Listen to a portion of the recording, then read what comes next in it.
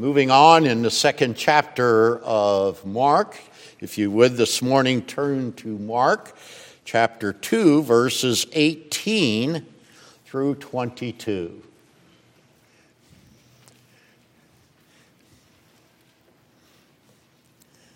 Verses 18 through 22.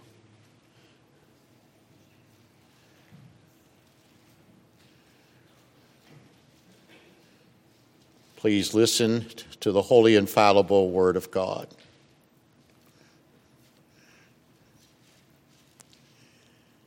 Now John's disciples and the Pharisees were fasting, and people came and said to him, "Why do John's disciples and the disciples of the Pharisees fast, but your disciples do not fast?" And Jesus said to them, "Can the wedding guests fast when the bridegroom is with them? As long as they have the bridegroom with them, they cannot fast.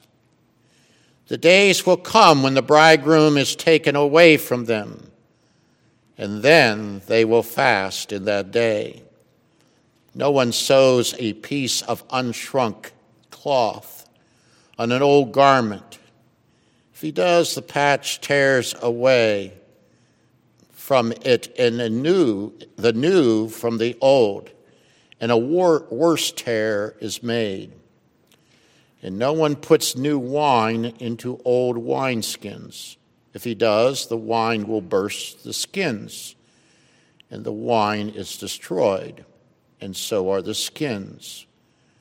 But new wine is for fresh wineskins." Let's pray.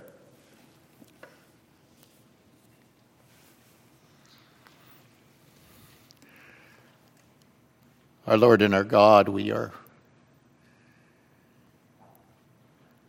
more than a rejoicing flock because Jesus has come. We ask, O Lord, that we would enter this morning into understanding the festivity and the joy of being in his kingdom. The bridegroom has come. Will we not find comfort in him? Give us the security of knowing him. In Christ's name, amen.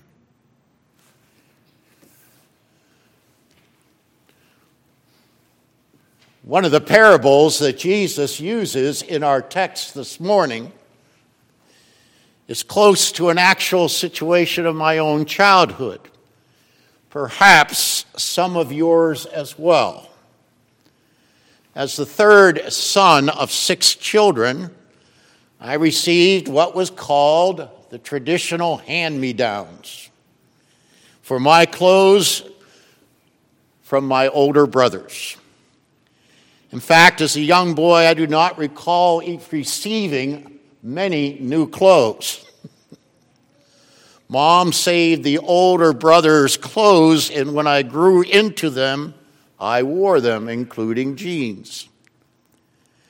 As those jeans were made their way to me, my brothers had worn holes, of course, in the knees. I remember my mother would cut out material as a patch, and then she would press the material over the hole with an iron. And I'd wear those jeans with a patch in the knee area once again. Maybe some of you are familiar with that. At times, the patch would tear away from the hole, or it would just wear out. Playing in the neighborhood, football or baseball. Sliding into second base. I never got to third base. Yes, I can understand Jesus' parable. My mother put a new patch on an old garment, and often it was not a permanent solution. But of course, this parable in its illustration by our Lord has much deeper revelatory meaning than my experience, which has no revelatory meaning at all. So let us move into the text so that we can truly grasp the context and meaning of Jesus' parable for our own edification this morning. We now come to the third narrative within chapter 2, verse 1 through chapter 3, verse 6. This section of 5 narratives centers upon the controversy surrounding the authority of Jesus, surpassing the authority of the scribes and the Pharisees. Mark places before us the hostility, the opposition confronting Jesus' proclamation and activity of the kingdom of God. The first 2 narratives, the paralytic and the banquet feast at Levi's house, are most likely sequential in Jesus' ministry. But it is most likely that our text this morning is an incident that occurred later during Jesus' ministry. And Mark places it here because it fits the context and the flow of the drama of the narrative which he wants us to pick up on.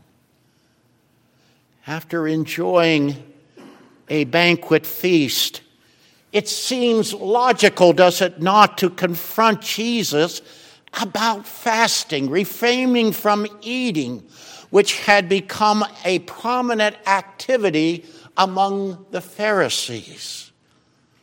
But it is not just the Pharisees, is it? Look at verse 18. The verse begins by mentioning John's disciples. It is John's disciples that are mentioned first. Where did they come from in this situation? And then he mentions the Pharisees. The situation is clear. Both the disciples of John the Baptist and the Pharisees fast. At this point, a group of people come to Jesus. Now note, the Greek construct here is that those coming to speak to Jesus are not those who are fasting. They are not from John's side of the aisle, and they're not from the Pharisees' side of the aisle.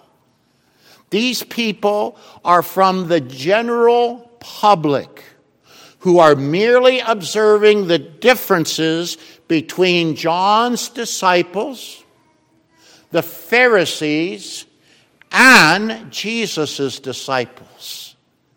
They are puzzled. Why isn't Jesus' disciples fasting? After all, John's disciples fast as well as the Pharisees. Now watch the progression here in the text. Watch the progression here of Jesus coming under controversy. We saw it with the scribes, with the paralytic back in chapter 2, verse 6. Then it's the scribes of the Pharisees concerning Jesus reclining with tax collectors and sinners in chapter 2, verse 16. Now, it is the general public.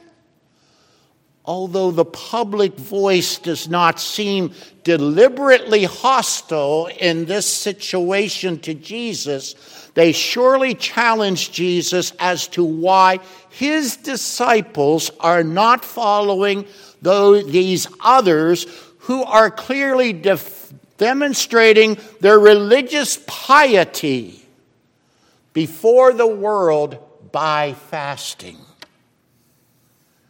Now notice, there is a twist in our text as to who is involved in wrongdoing. It's not Jesus. It's not Jesus. Rather, the general public is looking at the actions of the disciples, common fishermen, and one who is viewed as the lowest of sinners, a tax collector. And then they question Jesus about the actions of his disciples. Concerning the paralytic, if we go back there, the action of Jesus forgiving sin is the focus in chapter 2, 5, and 6. Concerning eating with tax collectors and sinners, the action of Jesus is the focus as the scribes of the Pharisees ask the disciples about Jesus' actions in 2:16. But now to repeat in our text this morning, the action of the disciples is being questioned. Notice the movement of who is being questioned. Jesus and the paralytic, the disciples in the feast, back to Jesus in the fasting. The movement that Mark is placing before you is that Jesus has supreme authority to forgive sin and heal the disabled, and thus he can intervene on his own beyond his disciples. They come in terms of the disciples and ask them a question in terms of the situation of him eating with tax collectors and sinners. But Jesus intervenes and answers the scribe's question. Jesus, you see, what is he doing? To defend, he is defending eating with sinners, since he is the one who forgives sin.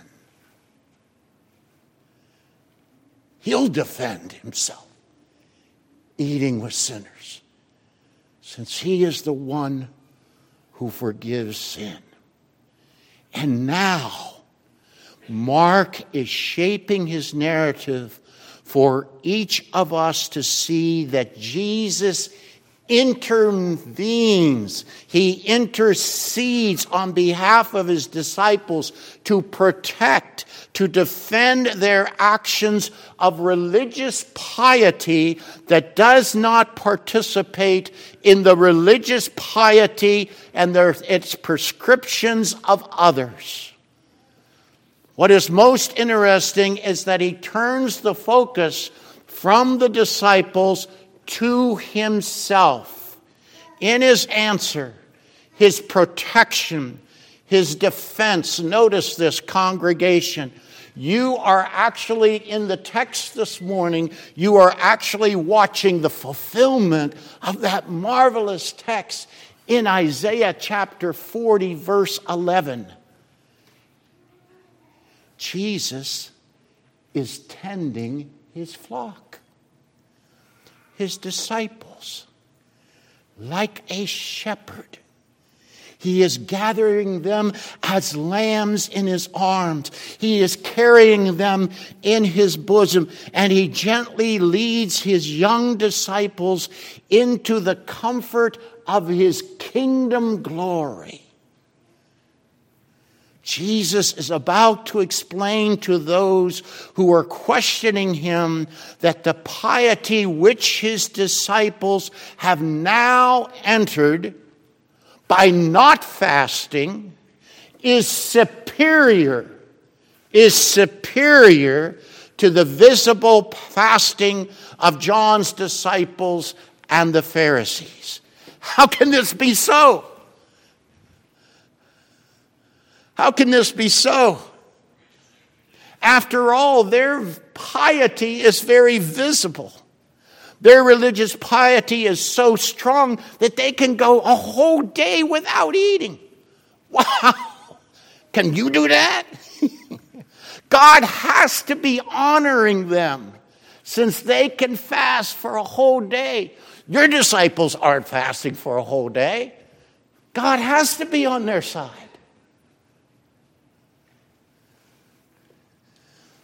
Meanwhile, and please, congregation, take careful note of the arrangement of Mark's narrative once again.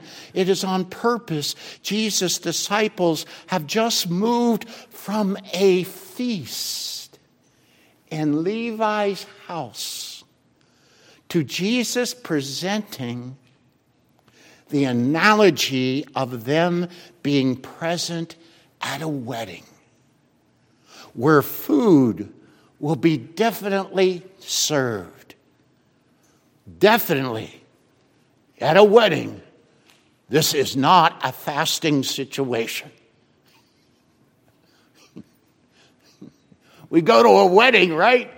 What are they going to have to eat afterwards? Right?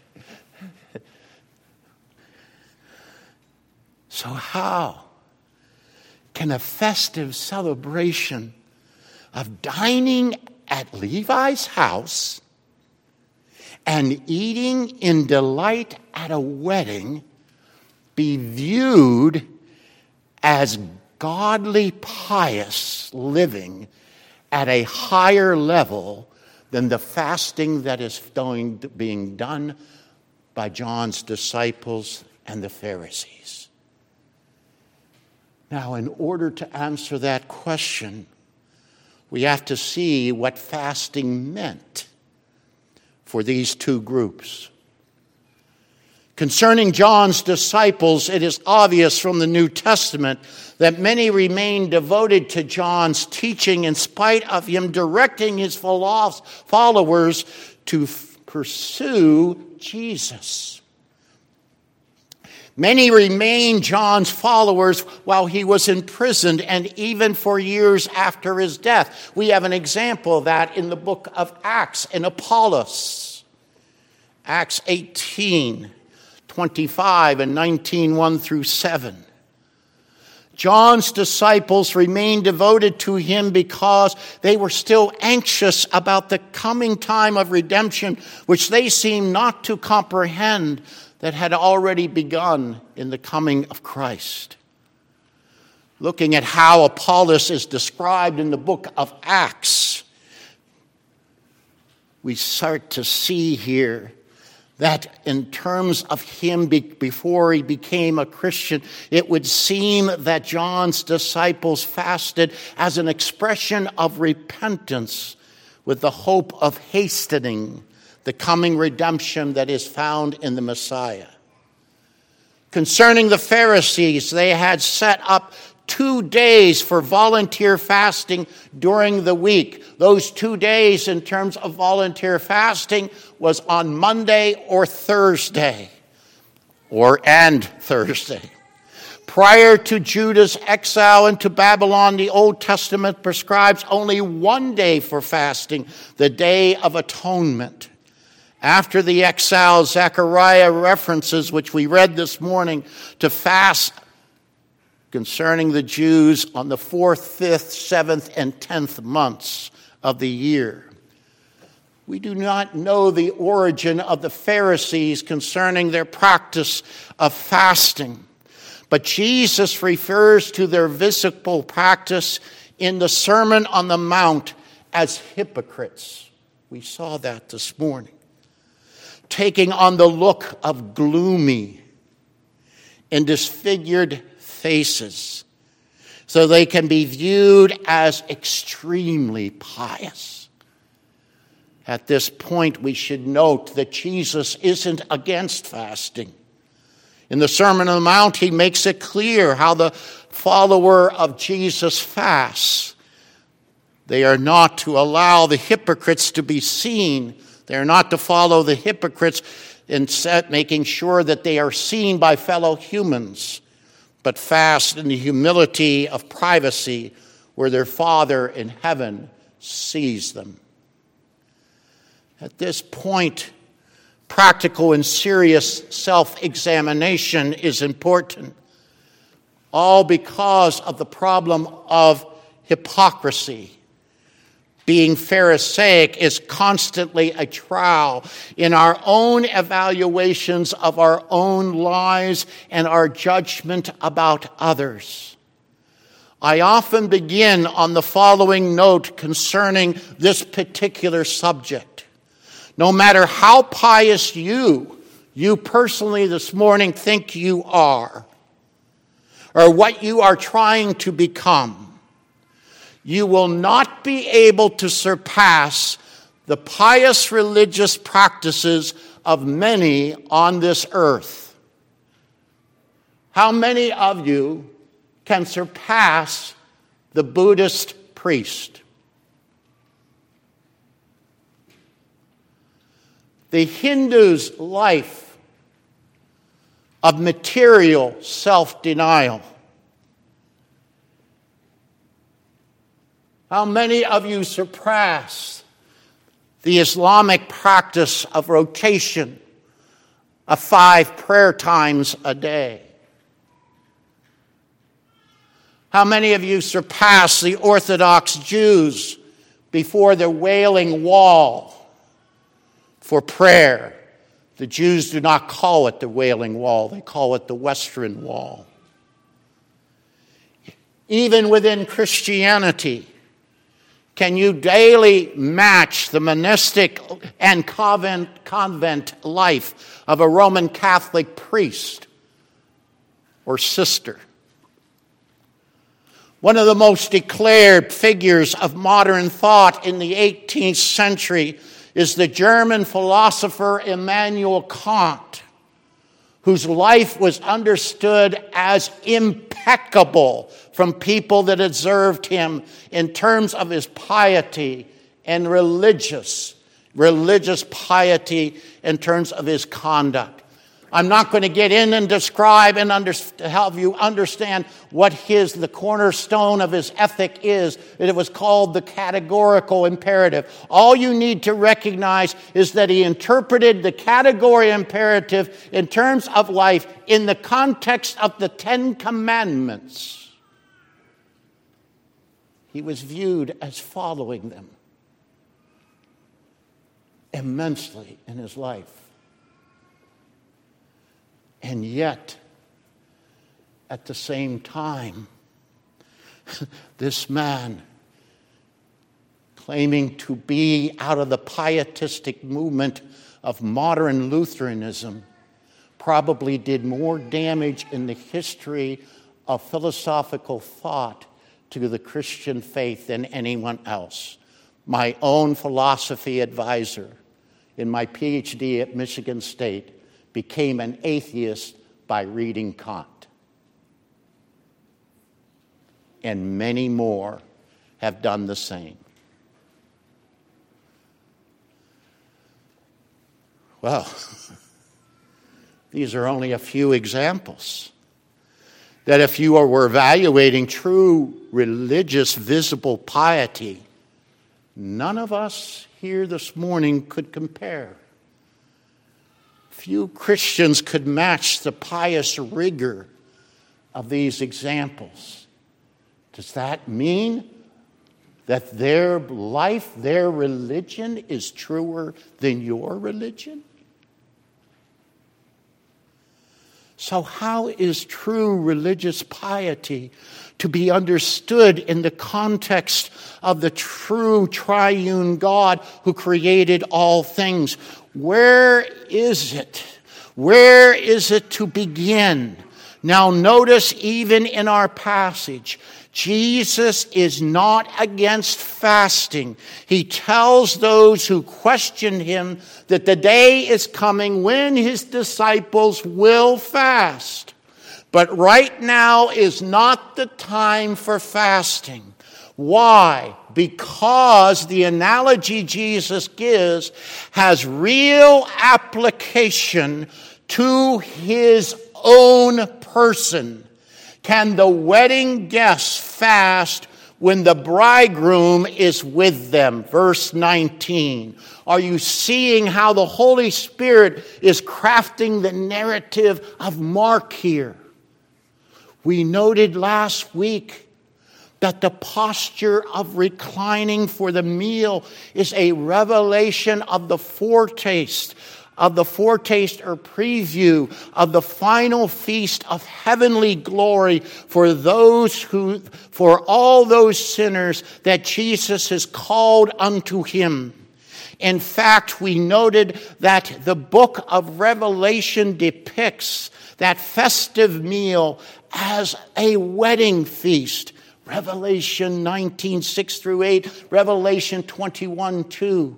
In our text this morning, this point is underlined as Jesus uses the imagery of a wedding, which definitely includes a festive meal as a time when his disciples are not fasting. Fasting is engaged in the context of a time of solemn repentance. Right now, the disciples, in the presence of the eternal bridegroom, like a wedding, it is a time of great joy and festivity. The day of singing the new song of which the psalmist spoke is now here. The bridal chamber is bursting in celebration. Is your heart this morning bursting in celebration in terms of this text?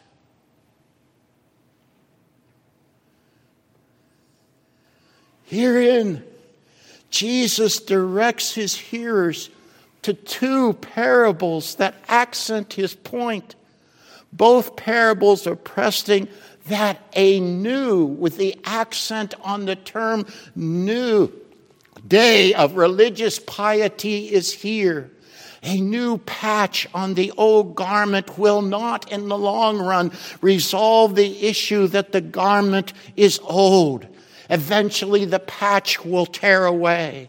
Also, placing new wine in old wineskins will not help. Eventually, the new wine will burst the old wineskins. Congregation, in terms of Jesus' parable, remain in the context of the text.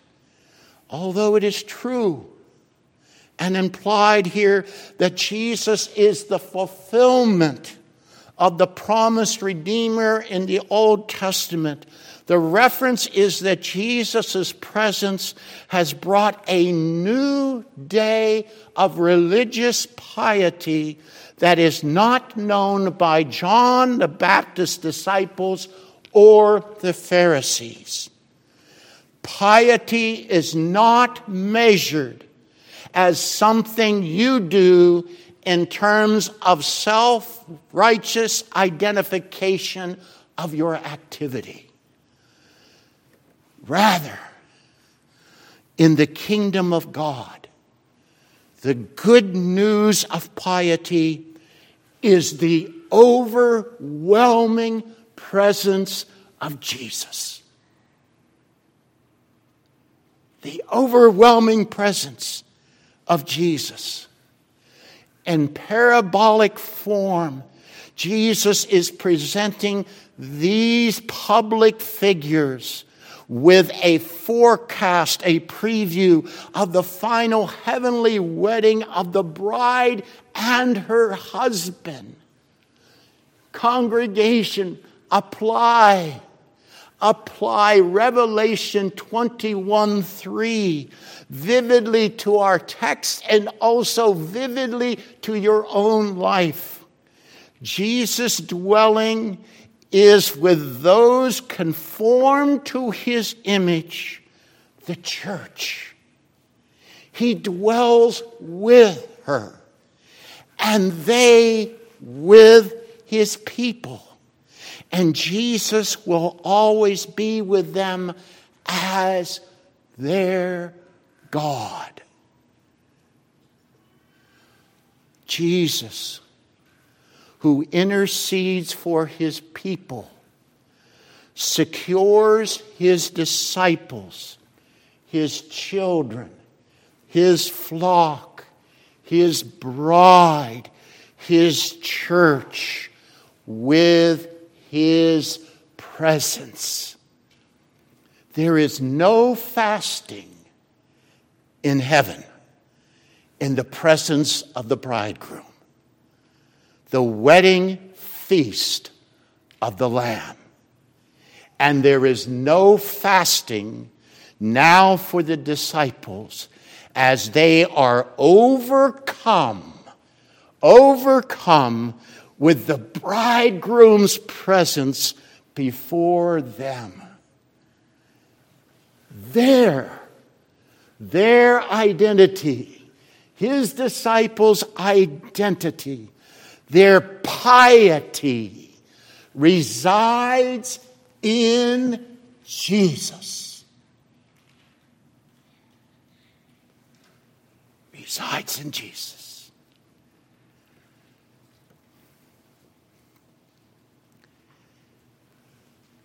Their piety is found in the presence of Jesus.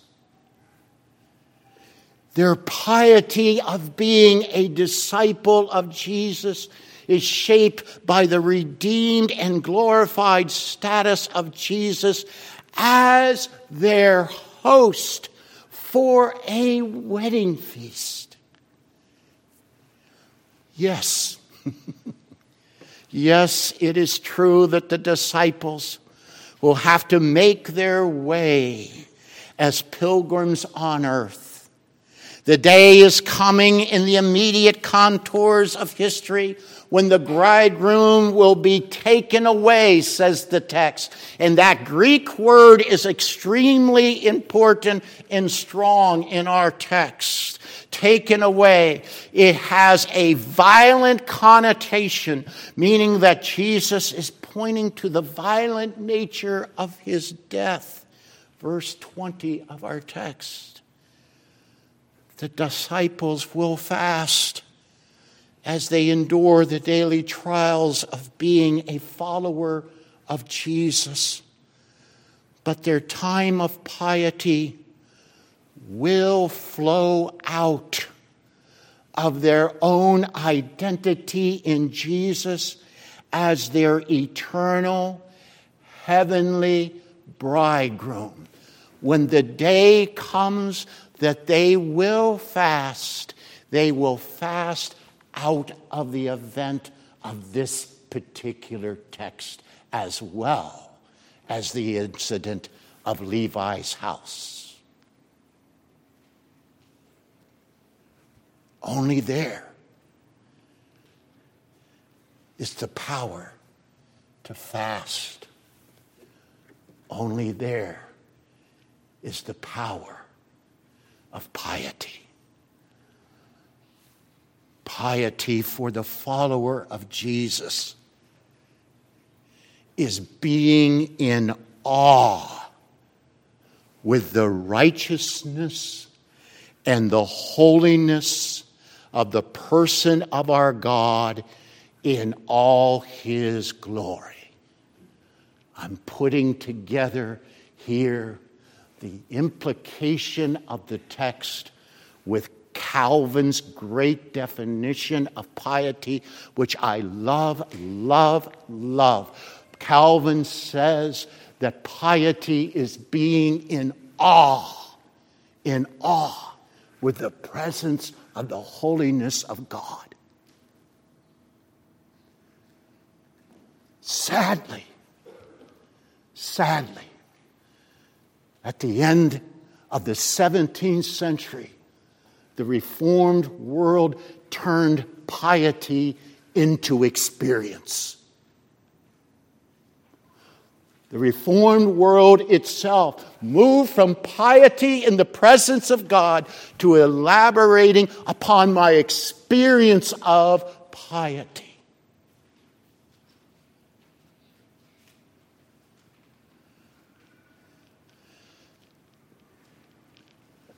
It makes our religion psychologically centered instead of God-centered. Just look at ourselves in the 20th and 21st century, where we are. as a result of that.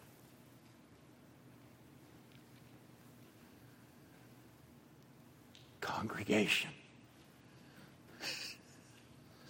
Jesus, as he is doing in this text, will defend and protect the piety of his followers, his disciples here in the text, as they live out of his presence and in the identity of his presence. Are you ready now for the cost of discipleship? Are you ready for the cost of discipleship? Questions are going to arise about your religious piety.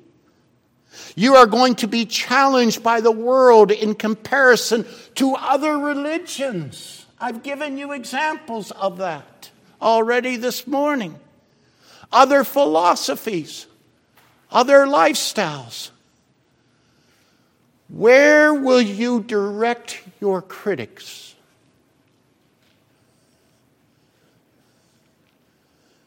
Where will you direct your critics? To yourself?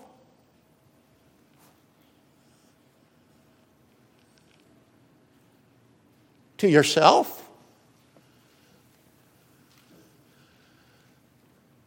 Or will you direct them to Jesus? To Jesus. Look at the text. Jesus takes on your critics himself. That's what he's doing for the disciples. He is the very definition of piety. No human being, no religion, no philosophy. Let's get down and really meet the road. No cult surpasses his holiness, righteousness, perfection, and identity, which is given to you, even in your notable shortcomings. We all have them, don't we? And as the Son of Man, he is the judge of all the hypocritical piety of self-righteousness that permeates the entire human race as he graciously redeems those whom he chooses to make pious. Jesus will not leave his followers whom he has chosen alone. He sends his Spirit to live so that we may live a life set apart, separated unto holiness, and separated from the world. That deals with what the Bible says is sanctification. Sanctification. Can I encourage all of you this evening in one way or another to tune in and hear a message on sanctification? Part 2 of our evening series. Let's pray.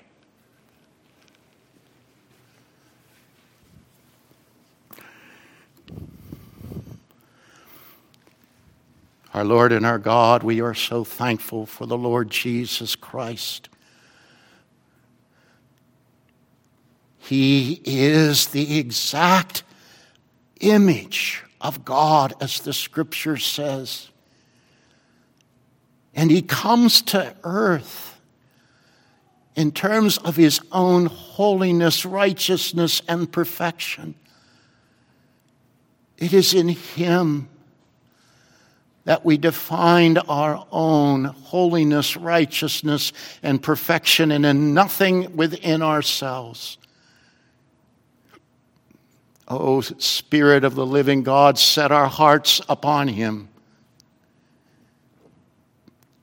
and give to us a life of piety that flows from his person and work.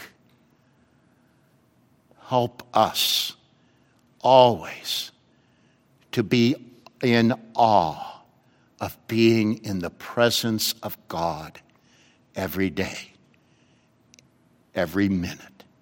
In Christ's name, amen.